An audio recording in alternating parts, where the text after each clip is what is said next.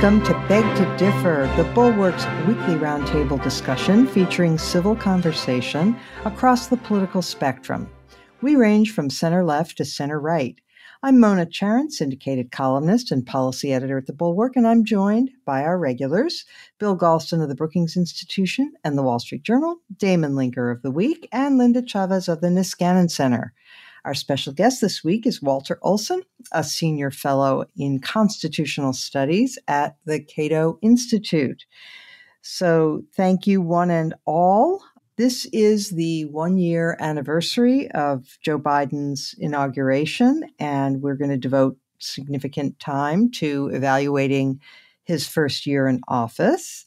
But before we turn to that, I'd like to begin with a little discussion of voting rights, prompted by Walter Olson's excellent piece that he did for the Cato Institute called The Do's and Don'ts of Defending Democracy.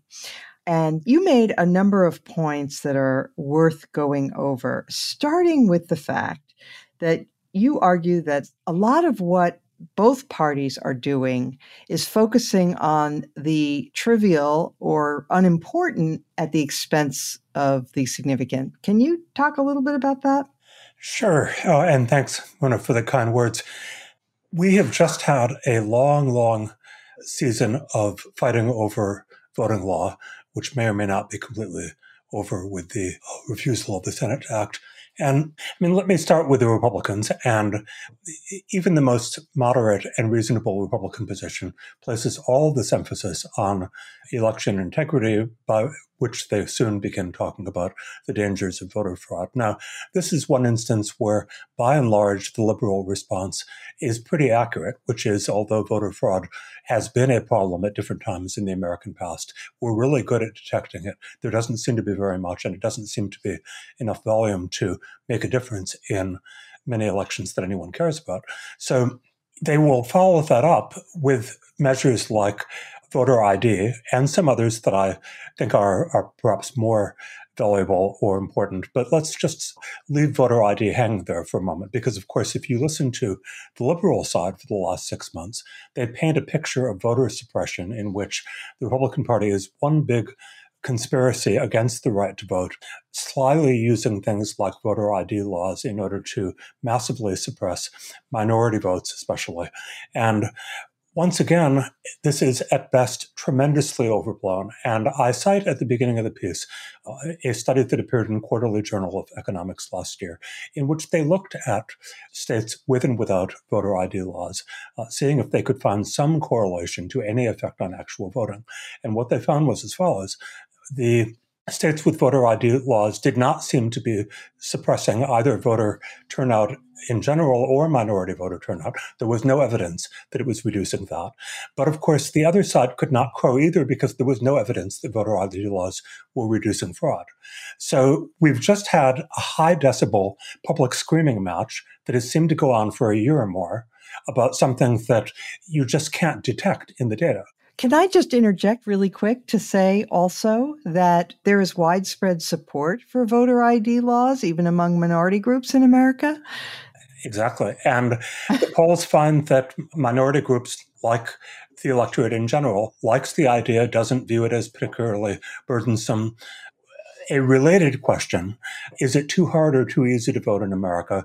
You might think that there was some sort of national consensus that it's too hard to vote. Remarkable numbers of voters, including groups like Hispanics, the number one group that might feel difficulty from some of the tightening, say, no, it's too easy to vote, a position that you just wouldn't know existed at all outside of Republican partisans. Right. Okay. So that was the first part, was the fact that we've been having, as you say, these high decibel arguments about things that are fairly trivial. And then you also mentioned the laws that the Republicans have passed at the state level. Yeah, I will launch in because, as you'll see, there are things to worry about that are genuine, but they are not the main things that President Biden, for example, has been going on and on about. I mean, everyone starts with the Georgia law, and the Georgia law is a reasonable one to start with because it's kind of typical of what many other states have done. And a lot of what the Georgia legislature did was to retrench somewhat from the tremendous liberalization that the pandemic had brought to remote voting and leaving the state nonetheless in a more liberal position as far as early voting and as far as access to by mail and drop boxes and so forth, leaving Georgia in a more liberal position than a great many other states, including many northern liberal states. So right there, you get to one of the themes that I talk about, which is that if they are arguing about outcomes that are within the range of what everyone would have considered normal or even liberal a couple of years ago, it's probably not a plot to reimpose Jim Crow. Now, you get to particular details that were, that seized on the imagination in some of the press, like it's illegal to distribute a water bottle because a water bottle is a thing of value. Once again, it's boring, but if you go compare the law in other states like New York, which put such a law on the books a long time ago, you find very similar language and no particular evidence that the Georgia Republicans were trying to do anything outside the orbit of what a lot of states had done uncontroversially for a long time. Okay, so what are the things, though, that do concern you? Well, let's go over to the opposite extreme of things that make my hair stand on end, and then we can work our way back from there. Okay. In a number of states, Arizona is the one that has gotten the most publicity. Republican members of the state legislature have filed bills that would try to grab for the state legislature the right to substitute electors of their choice after the election takes place. We're not talking about the odd theoretical possibility, which might be constitutional, for them to move away from popular voting by passing a law way before election day saying we're going to choose electors in a new way. We can talk about that, but in practice, the politics would never allow state legislators to deprive people of the vote without fantastic public reaction. But instead, this is the absolute nightmare of what some of the Trumpist forces were trying to do, and they would make it actual Arizona law that they could second guess what the voters had done if it didn't come out the way the state legislature liked, and put in different electors who had lost or had no relation to any ticket that was winning. Now, you could comfort yourself by saying that this is an illegal thing for Arizona to do. So even if somehow they tried it, it wouldn't actually stand up under a court challenge. I don't find it that comforting because, as I say, my hair stands on end that they're trying to do this sort of nonsense in the first place. Fortunately, It's not that many of them. It only takes one backbencher, and I guess they had a few more than one, but they didn't have anywhere near enough to be a majority, even of the Republicans, let alone a majority of either house of the Arizona legislature. And that's generally the way it's been. You can find sometimes a cluster of Republican state legislators who, to me, are absolutely out of their gourd on the sort of issues that obsessed the nation between last November and January. Pennsylvania had as many as a couple of dozen. Fortunately, the Pennsylvania legislature has lots and lots and lots of members. So they were, again, not in any danger of taking over even their caucus in the lower house of the Pennsylvania legislature. But it is worrisome, and it should bother us that kind of extraordinarily radical and break with what we've accepted to be democratic norms would get even that much of a foothold. That having been said, those bills went nowhere. And it annoys me a lot when the press takes what I see as the lazy way into this issue of taking the surveys from the Brennan Center of how many states have bills introduced that would restrict voting. Now, by restricting voting, those Brennan Center surveys include everything from that Arizona monstrosity to a state moving to 2 weeks of early voting instead of 3 weeks of early voting. They call that restricting the vote too, even if the state had never had early voting before the pandemic. So you can see why advocates do it, is because advocates enjoy keeping people alarmed all the time. But on the other hand, we should try to be distinguishing the genuine threats from the no big deal shuffling of laws back and forth that you would expect to go on anyway. Yeah, I want to bring Linda into this. Linda, I completely agree with Walter's point about the Brennan Center. I mean, there's some great people there. I love them, but But I, too, sort of combed over their list of laws that they were defining as restricting the access to vote. And that's just a misrepresentation, in my judgment, of what was going on. If they reformed in any way the very latitudinarian rules of the pandemic year, that was held to be restricting voting access or even voter suppression, which is a huge misrepresentation. And that's exactly right, Mona. And, moreover, what's really unfortunate is the media, whom I really criticize for not so much political bias, is simple laziness. Mm-hmm. Not bothering to actually go and read these laws. I mean, so much was made about the Georgia law and not allowing water to be passed out by, election volunteers or people who represented organizations. Well, look, it turns out that many states do not allow people to hand out things to people who are standing in line to vote. I mean, I remember back when I ran in the state of Maryland, there was an old tradition of actually passing out what's called walking around money in the state of Maryland. People were also given little hand cards that would tell them how to vote. And those sometimes would be passed out by people, who are members of their church or members of their community groups.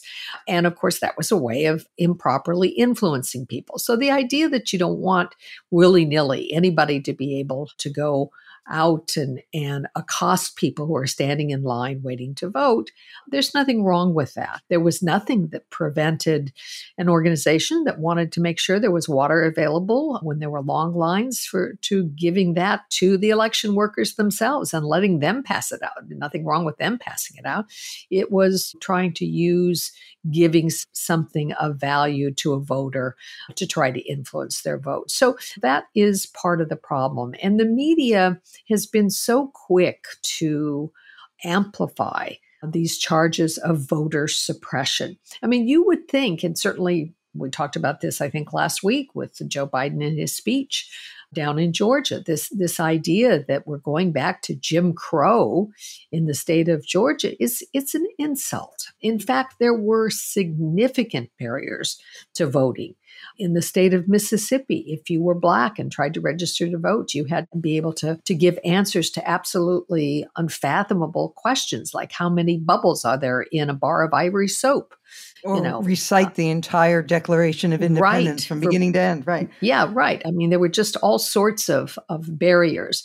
We're not in that place now. And there are many places in the Deep South, I've said this before, where there's actually higher Black registration than white registration in some of those very jurisdictions that were covered by the original provisions of the Voting Rights Act. So it's really malpractice when the media doesn't do its homework, presents these things in these hysterical forms, and basically riles people up to think that we are in the midst of the Ku Klux Klan running our voting systems in places around the country. It doesn't help our cause.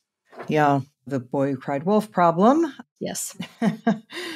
Bill Galston, correct me if I'm wrong, but I believe that some of these laws about not giving anything of value to people in line to vote was a response, sort of progressive era reform to the earlier practice, which included handing out drinks. George Washington used to hand out drinks to voters when he was running. That was the way it was done. He was no fool. He actually had a distillery at Mount Vernon, which you can still visit to this very day. But anyway, so those things, there really was a lot of hysteria on the left about those things. And unfortunately, President Biden, in his wide-ranging press conference, seemed to cast doubt on the election integrity coming up in 2022, the exact thing that we rely on responsible officials not to do. He was asked point blank whether he was saying that he would not trust the outcome of 2022's elections. And he said if the Democrats' voting reforms didn't pass, that yes, it does call the legitimacy of these elections into doubt. Well, first of all, I can't tell you what a pleasure it is to listen to Walter Olson, whose antique belief in evidence-based public policy discussions is conspicuous by its rarity. And Thank you. I just wish we could clone you and dispatch you hither, thither, and yon, because the quality of our discussion would be remarkably enhanced. Secondly, I want to reinforce and expand on something Walter said. If you think about it, there are really three stages of the electoral system, and therefore three potential problem areas. Stage one is everything leading up to the actual counting of the votes, everything that has to do with the act of voting itself. Stage two is what happens in the states after the votes have been cast. And stage three is what happens in Washington, D.C. on January 6th of the year following a presidential election, when the results from the states have to be opened and certified. And I would argue that we have been shouting loudly about the least problematic of those three areas. I think Walter is absolutely correct to focus on the kinds of problems, the set of problems represented by this cockamamie Arizona scheme. And then third, as we saw on January 6th, there are gaping holes and ambiguities in federal legislation dealing with the process of certifying the electoral vote in Washington, D.C. And if we focused on where the real and most serious problems are, namely stages 2 and 3, that would lead us straight to a conversation about reforming the Electoral Count Act, which I guess everybody knows by now was enacted into law in 1887 to deal belatedly with the problems that cropped up in the election of 1876, which was the second most contested election in American history.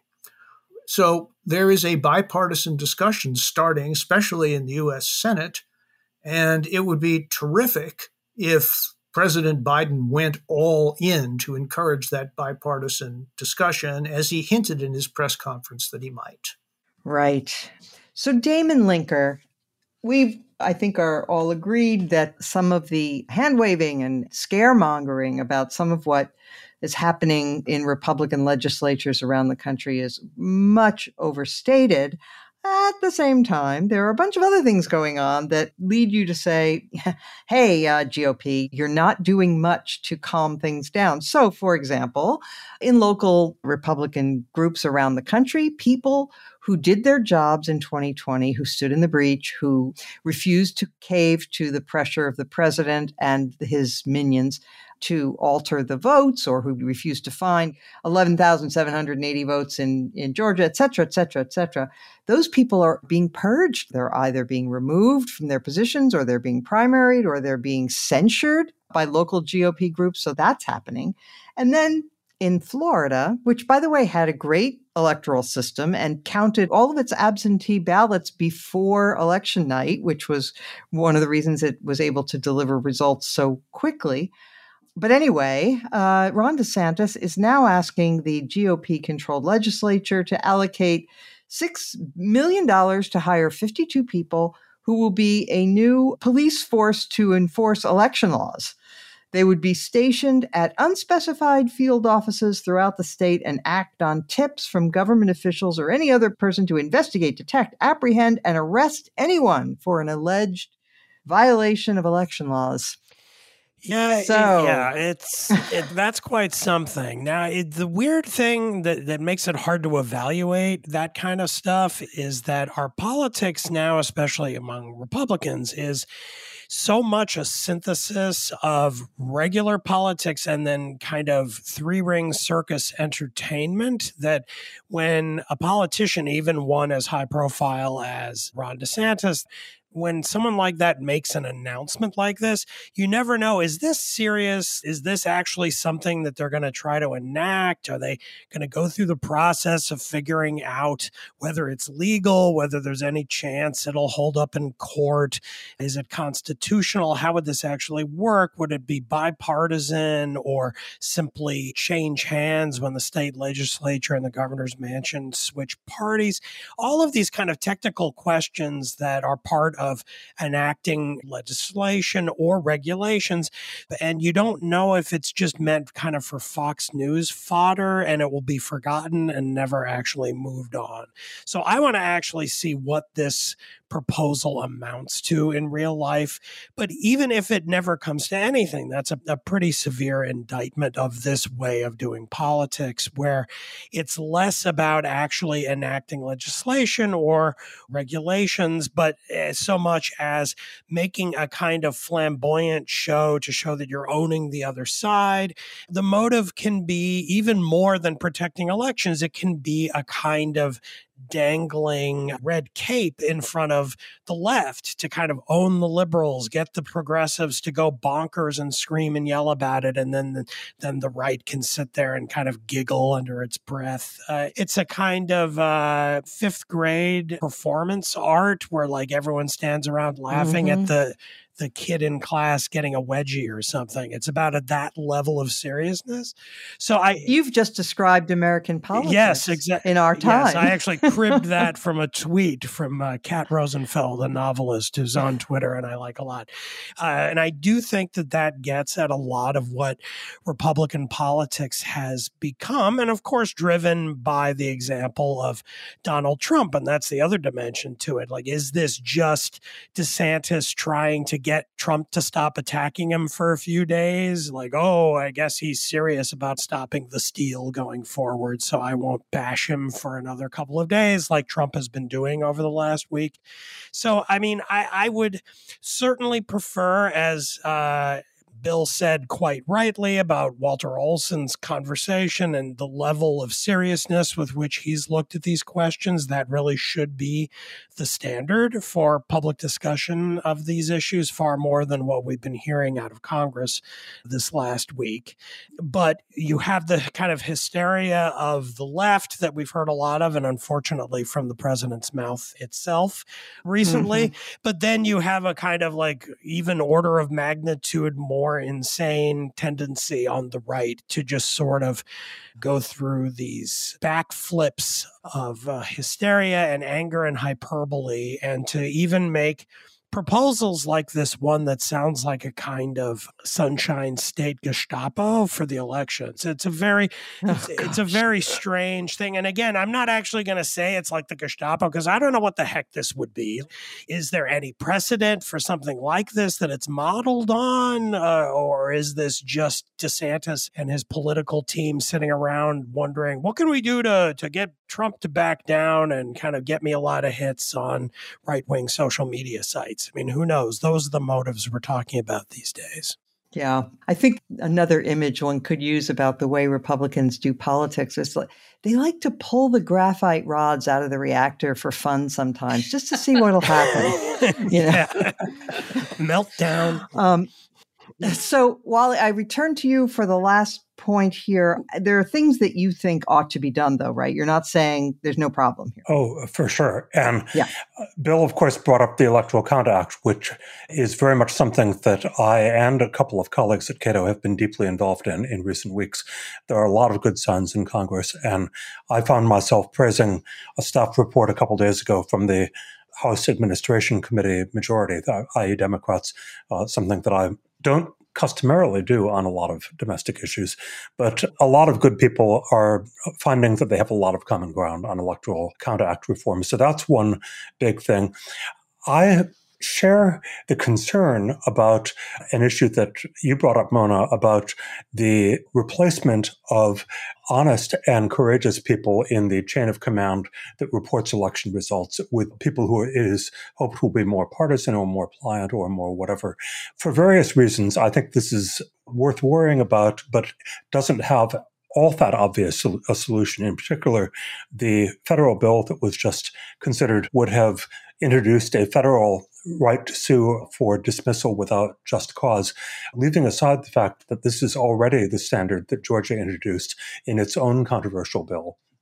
As one who has written a whole book about the workplace litigation, how it tends to entrench sometimes problem workers who can use their legal rights to stay on the job a year or two longer than they should have, I worry that rather than protecting honest county officials against rogue state governments, this proposed federal bill would just as often protect rogue county administrators against honest state governments.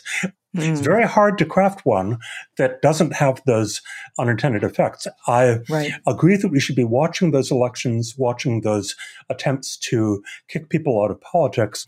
But at the same time, this is part of the problem that is hardest to touch because it is itself democracy. Yeah. Okay. Well said. Yeah.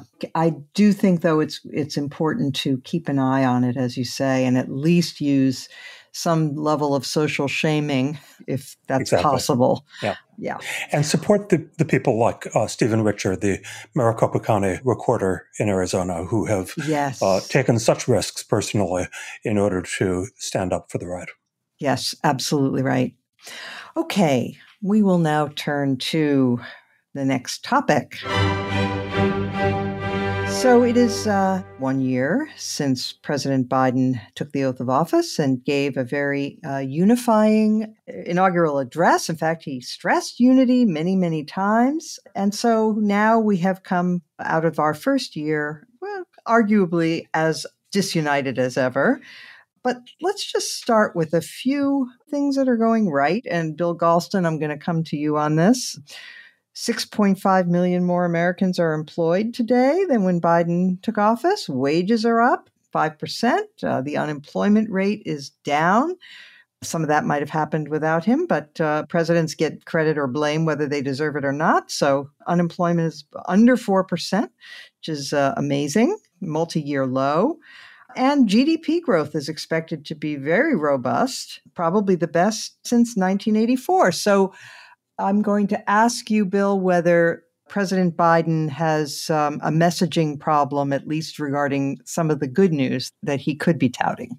Whenever I hear the phrase messaging problem, I reach for my analytical gun because my experience in politics that extends through 3 presidential campaigns and 1 presidential administration is that messaging is almost always substituted as an explanation and a recommendation for what are really the underlying problems with either a campaign or an administration. And the problem on the economic front is that inflation is like a supernova that has blotted out all of the other sources of light, right? It affects everyone. I think we should remember that unemployment reaches a small fraction of the population. Inflation touches everyone. Mm-hmm. When the American people right now are asked which is the more important economic problem, unemployment or inflation, they say inflation, depending on the specific group you're looking at, by 3-to-1 or even 4-to-1. And until inflation is under control, I think the president is going to have a hard time selling the American people on the advantages of his economic program. And unfortunately, it is going to be very easy for his opponents to link the elevated level of inflation to the elevated level of spending, even though if you talk to economists, the explanation for high inflation is much more complicated than that. And so whenever someone says the president is having a messaging problem, the first question should be, are you sure it's not a substance problem?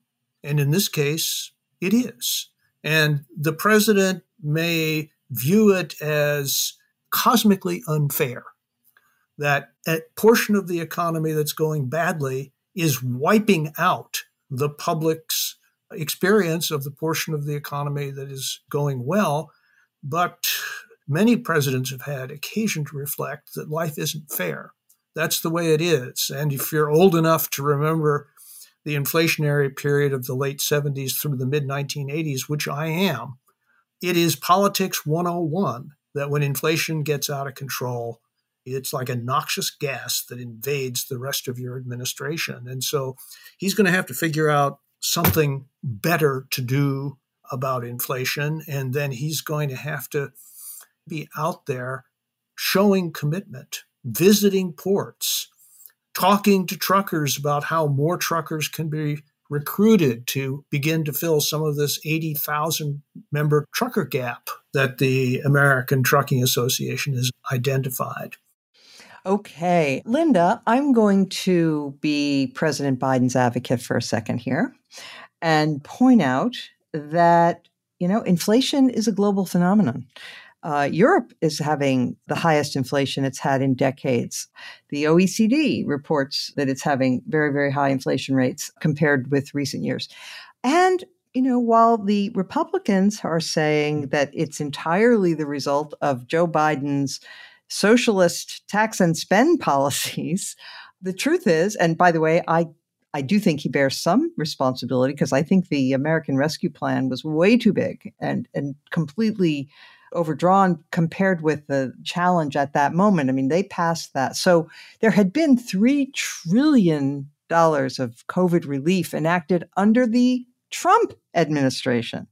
And then Biden came in and they passed another 1.9 trillion. Now, not all of that is spent right away. And in fact, some of it's not spent at all. And that's a whole other story. But to blame Biden for the inflation seems to me, Bill said it's cosmically unfair. Well, it's in addition to that, it's absolutely not his doing, really. I mean, you could say he has some measure of blame for the American Rescue Plan, but that was just a part of the overall picture. And it doesn't even take into account the fact that over the last 15 years, since the end of the financial crisis, the Fed has been sloshing money into the economy like crazy. So if inflation is a monetary phenomenon, there you go. We set the stage for it, and it wasn't Biden. Well, you're right about that. I mean, one of the things about the American economy that I think a lot of voters miss is that the American economy is too big and too complex for a president to have any kind of huge effect on that economy. There are lots of forces at work. And as you rightly say, inflation is not a problem just here in the United States, but elsewhere. Certainly, the demand for goods, the shortage of distribution of goods, the shortage of being able to produce the goods that are caused by the COVID pandemic has certainly played a role in all of that. And so I don't think that a president should get all the credit when you have a great and thriving economy, nor should he or she take all the blame when the economy goes sour. That having been said, I do think that the administration's desire to sort of just pump more money into an already somewhat overheated economy has not been helpful. And certainly, as we've talked about ad nauseum on the program, the Build Back Better Act, some of us were quite skeptical about whether that was a wise idea, particularly at this point in our economic cycle. There are some things, though, that I think the president could be doing to focus more clearly on things that might help. Obviously, the Fed has a role, and apparently they are going to raise interest rates. Maybe they're going to raise it 3 times, maybe 4 times in the coming months. That may have some role in sort of tamping down inflation. But the problem of a declining labor force and people who are opting out of the labor force has, a kind of perverse inflationary effect on the market, because if you have jobs and people aren't willing to take them, obviously one of the ways you get people to take the jobs you have is to increase wages to make them more attractive. So doing something about our labor supply is something that, I think would be helpful. And of course, my favorite come to solution on that problem is to try to make it possible for more workers to come to the United States and do that either temporarily or on a permanent basis through changes in our immigration law. So, that is one of the things he could do. And I absolutely agree with Bill on the point about communication not being the explanation for Biden's problem. I do think he's had a problem in his staffing. I don't think Ron Klain has served him as well as many chiefs of staff have served presidents in prior administrations. It does not seem to me that his White House, Biden's White House, is as well-oiled a factory as it ought to be. And so I do think that there are some things he could do short of major policy changes that might improve the focus of the White House, not having them jump wildly from one thing to the other, focusing on things like the voting rights bill, which, while it did have a lot of popular appeal in the Black community, was not something that Americans were clamoring for. The bill itself was not something that I think was going to make a huge difference in our elections. So, having a more disciplined approach, sitting down and figuring out what are the 2 or 3 things that they can accomplish, that they should be focused on for the coming year, I think would be very helpful to him. Walter Olson, one thing that the president does have in his arsenal that he hasn't seemed very eager to deploy is he can cut tariffs, a tax on the American consumer. Would that be a good inflation-fighting move? It would certainly offer a way to go after some visible prices for some goods, particularly if you present it in the right way. My colleague Scott Lincicome at Cato has pointed out that trade barriers also affect the actual shipping flow in various ways, sometimes because of the Jones Act, sometimes because of other constraints. And at a point where everyone realizes that bottleneck of ships waiting outside Los Angeles, Long Beach may have kept you from getting your holiday presents on time, simply getting government obstacles out of the way, of which some are definitely trade obstacles, would be a potential political winner, I think. Damon, in January of 2021, Biden won independents by a 13-point margin. According to recent polling, he has lost more support among independents than among any other group. Well, not surprising, but he's down now to only about 33% support from 50%. If he doesn't win independents, who are, by the way, the biggest percentage of Americans identify as independents, not as Democrats or Republicans, he's in bad shape, and the Democratic Party is in very, very bad shape. So if you were Ron Klain, first of all, if you have any thoughts on things he could do to fight inflation, love to hear them, but also respond, if you would, to Linda's suggestion that he does need some better advising, that his team hasn't served him well. Yeah, I will talk about that because I think that is right. I think Biden's loss of independence is a big problem, the independent voters, and that has a lot to do, that flows very much from the kind of overabundance of activist rhetoric. Ron Klain on Twitter is constantly retweeting kind of progressive activist types and more left-leaning journalists, and he might just be doing that as a distraction, but it also might be a kind of glimpse into his mind and his thinking and about what matters, because certainly the behavior and rhetoric coming out from the administration would seem to back that up. But before I loop back to that at the end as part of some general advice, I did want to kind of jump into this question about why Biden seems to be sort of floundering here after a first year. And obviously inflation is part of it. I would also say, though, that my analysis of it is that it's something bigger than that, with inflation as just part. If you look at the public opinion polls and approval rating for Biden, you see very clearly when the slide, and really it was more like a jump off of a cliff, began, and it was with the kind of hapless withdrawal from Afghanistan. Now, I don't think that's the reason why he has slipped, but what that represented was the first in a series of examples where it appeared as if the administration, which had promised incompetence and kind of a laser focus on the good of the country as a whole after the divisiveness and incompetence of Trump. It was the first of many examples of the administration seeming to be blindsided by events. So you had the Afghanistan which was announced months earlier, and Biden said, "Oh, we'll get out. It'll be clean. We'll do a good job of this." And instead, government collapsed and the Taliban took over, and we left in a kind of chaotic mess with a big terrorist attack at the airport. So that's bad, and that started the slide. Then over the coming months, we had, yes, inflation and supply chain issues leading shelves in stores to be half stocked, and the very nice rise in wages that you mentioned at the top of this segment, Mona, getting eaten up and actually erased by inflation, so that people are in effect not getting wage raises. They're actually earning less for the dollar than they were before. You had first the Delta wave of COVID-19 and now the Omicron wave after Biden announced in July that we were declaring independence from the virus.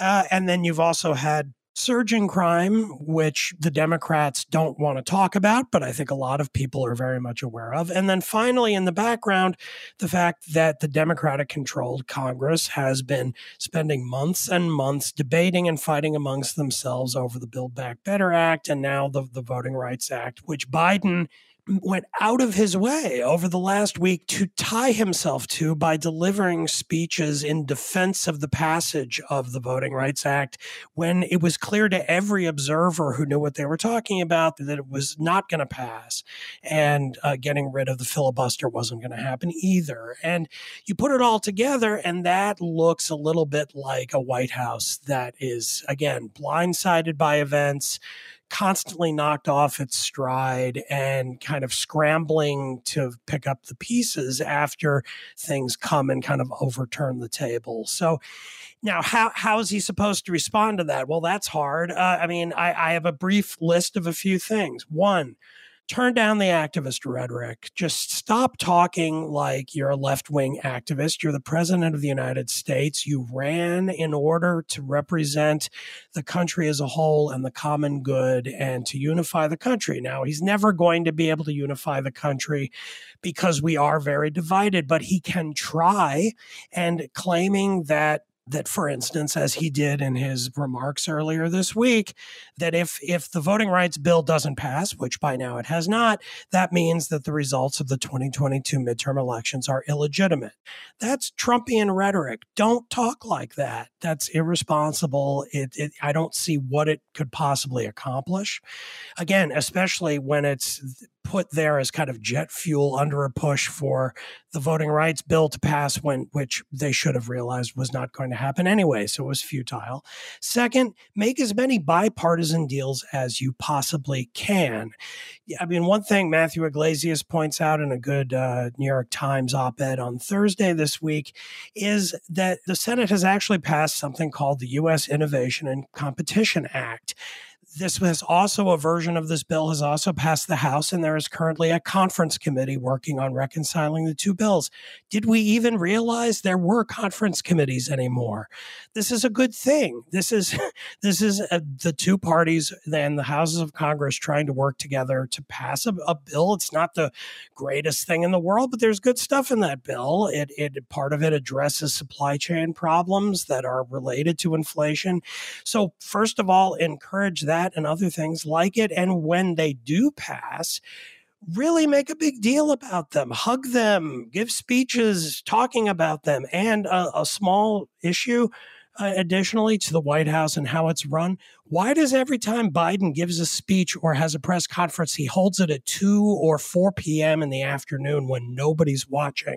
Why not? I don't think they want people to watch. Well, that's the problem. He should. Why not? I mean, why did he give a 2-hour press conference this week on Wednesday, on the very day that the Voting Rights Act was going down to defeat, before it went down to defeat, so that not only no one would watch it, but then the news of the press conference would end up getting covered over by the bad news about the failure of the bill. So pass some bipartisan legislation like the infrastructure bill that did pass, like this Innovation and Competition Act, and then give a primetime speech about why it's important and why it's good. And then the last point, on that list of things that seem to keep blindsiding the administration, it might be a difficult time during which to be president, but one way that you can try to forestall and mitigate the problem of looking blindsided is that when an event happens that isn't good for the country or the administration, you take a few days and quietly figure out what your response is going to be, have a plan, and then come out of the gate with guns blazing on it and make it seem like you know exactly what you're going to do and you talk about it all the time. That's all the American people need to see, that you're in control, that you have a plan, and that you're working for them.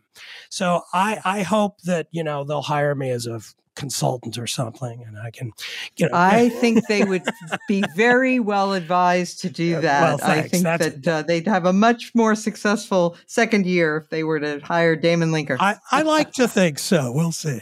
Yes, I'm sure of it. Okay. We will now turn to our third and final segment. Right. We now come to that part of the podcast that you've all been waiting for, our highlights or lowlights of the week. And I'm going to start with Linda Chavez. Well, listen to Wally Olson's opening remarks in the question from you at the beginning of the podcast, and I was patting myself on the back because of the selection that I made today. It's actually called The Reactionary Trap. It's from Substack, the online publication Persuasion, and it's written by Seth Moskowitz. And in it, he talks about reactionaryism, not just on the right. We think of reactionaries and we think of the right, but he talks about a kind of reactionary personality on the left. And he identifies two characteristics. One is becoming so preoccupied with who or what they're against that they forget about first principles or reason. And secondly, that they vastly inflate the threat of whatever it is that they oppose, and they drive responses that are totally disproportionate to the scale of the harms they critique. And I think that's exactly what we've seen on the left on the Voting Rights Act. So I recommend this article. I thought it was very thoughtful and very even-handed and really did a great job talking about how it is that even progressives can become reactionary. Great. Yascha Mounk has done a great job in creating Persuasion. It's got a lot of really good stuff. Wally Olson. I don't know whether this is too much of a departure because it's not really a policy thing, but one of America's great writers died this week, namely my friend Terry Teachout. And many of you, I'm sure, knew of his work or knew him personally. I could refer to the very good New York Times obituary by Clay Risen, for those who don't know his work. But of course, I'd rather cite piece by Terry himself. Can't be a current one, so I'll cite one from 2012. You can look it up on the web. It is 15 Commandments of a Reviewer. And of course, Terry made his bread and butter work of reviewing art of all sorts, from theater to classical music to jazz. And it is lessons to live by if you are judging other people's work. I won't try to quote more than a couple of them, but they include always treat artists with respect. Most of them know how to do something you can't do. Always remember that a performance is a news event. Be specific, pay attention. If it's a book, say what it was about and quote it at least once. If it's a painting, say how big it is. If it's an opera, say how long it lasted. Wear a watch. And you get a little window here into a writer who was always looking for talent, always trying to connect people with works and artists that they would love. And everyone loved Terry. If you haven't discovered him, go out and start reading him. Thank you so much. Bill Galston. I'm going to cite an article in a magazine I rarely crack because it annoys me so much these days, namely the New Criterion, because it features this week an article and a symposium responding to the article written by Kim Holmes, who served in the Bush administration and was the executive vice president of the Heritage Foundation.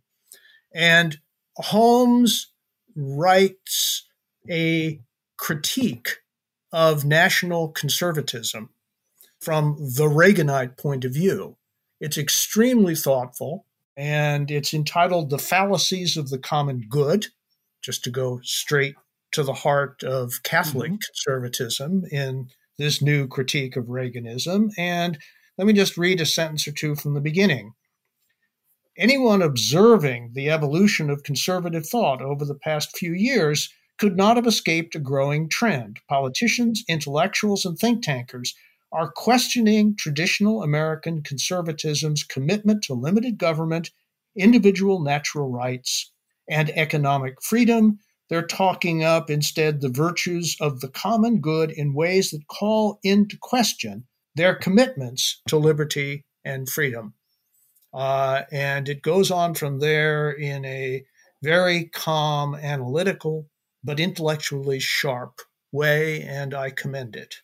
That's really interesting. And I must say, I'm a bit surprised that they're running it, considering the views of their editor. But that's good. Correct. But they also run 7 critics.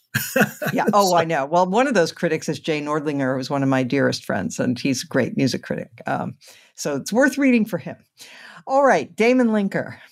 Yeah, I'm going to do what I do periodically here on the show and point to yet again a Substack, but by someone people listening to the show may not have heard of before. There are lots of wild and crazy different kinds of people on Substack. This is a guy named Jeff Maurer, who is a former senior writer for the John Oliver Show, and that is, of course, a kind of comedy news show. And his Substack is quite amusing. Also a little vulgar, so, not safe for work necessarily. The piece I'm going to highlight is titled, "Let's Honor MLK's Birthday by Being Impotent and Embarrassing." Subtitled, "So Reads the Memo I Assume Went Out to Progressive Activists." And it's basically about what we talked about in the first segment of the show today, and that Walter Olson did such a nice job talking about.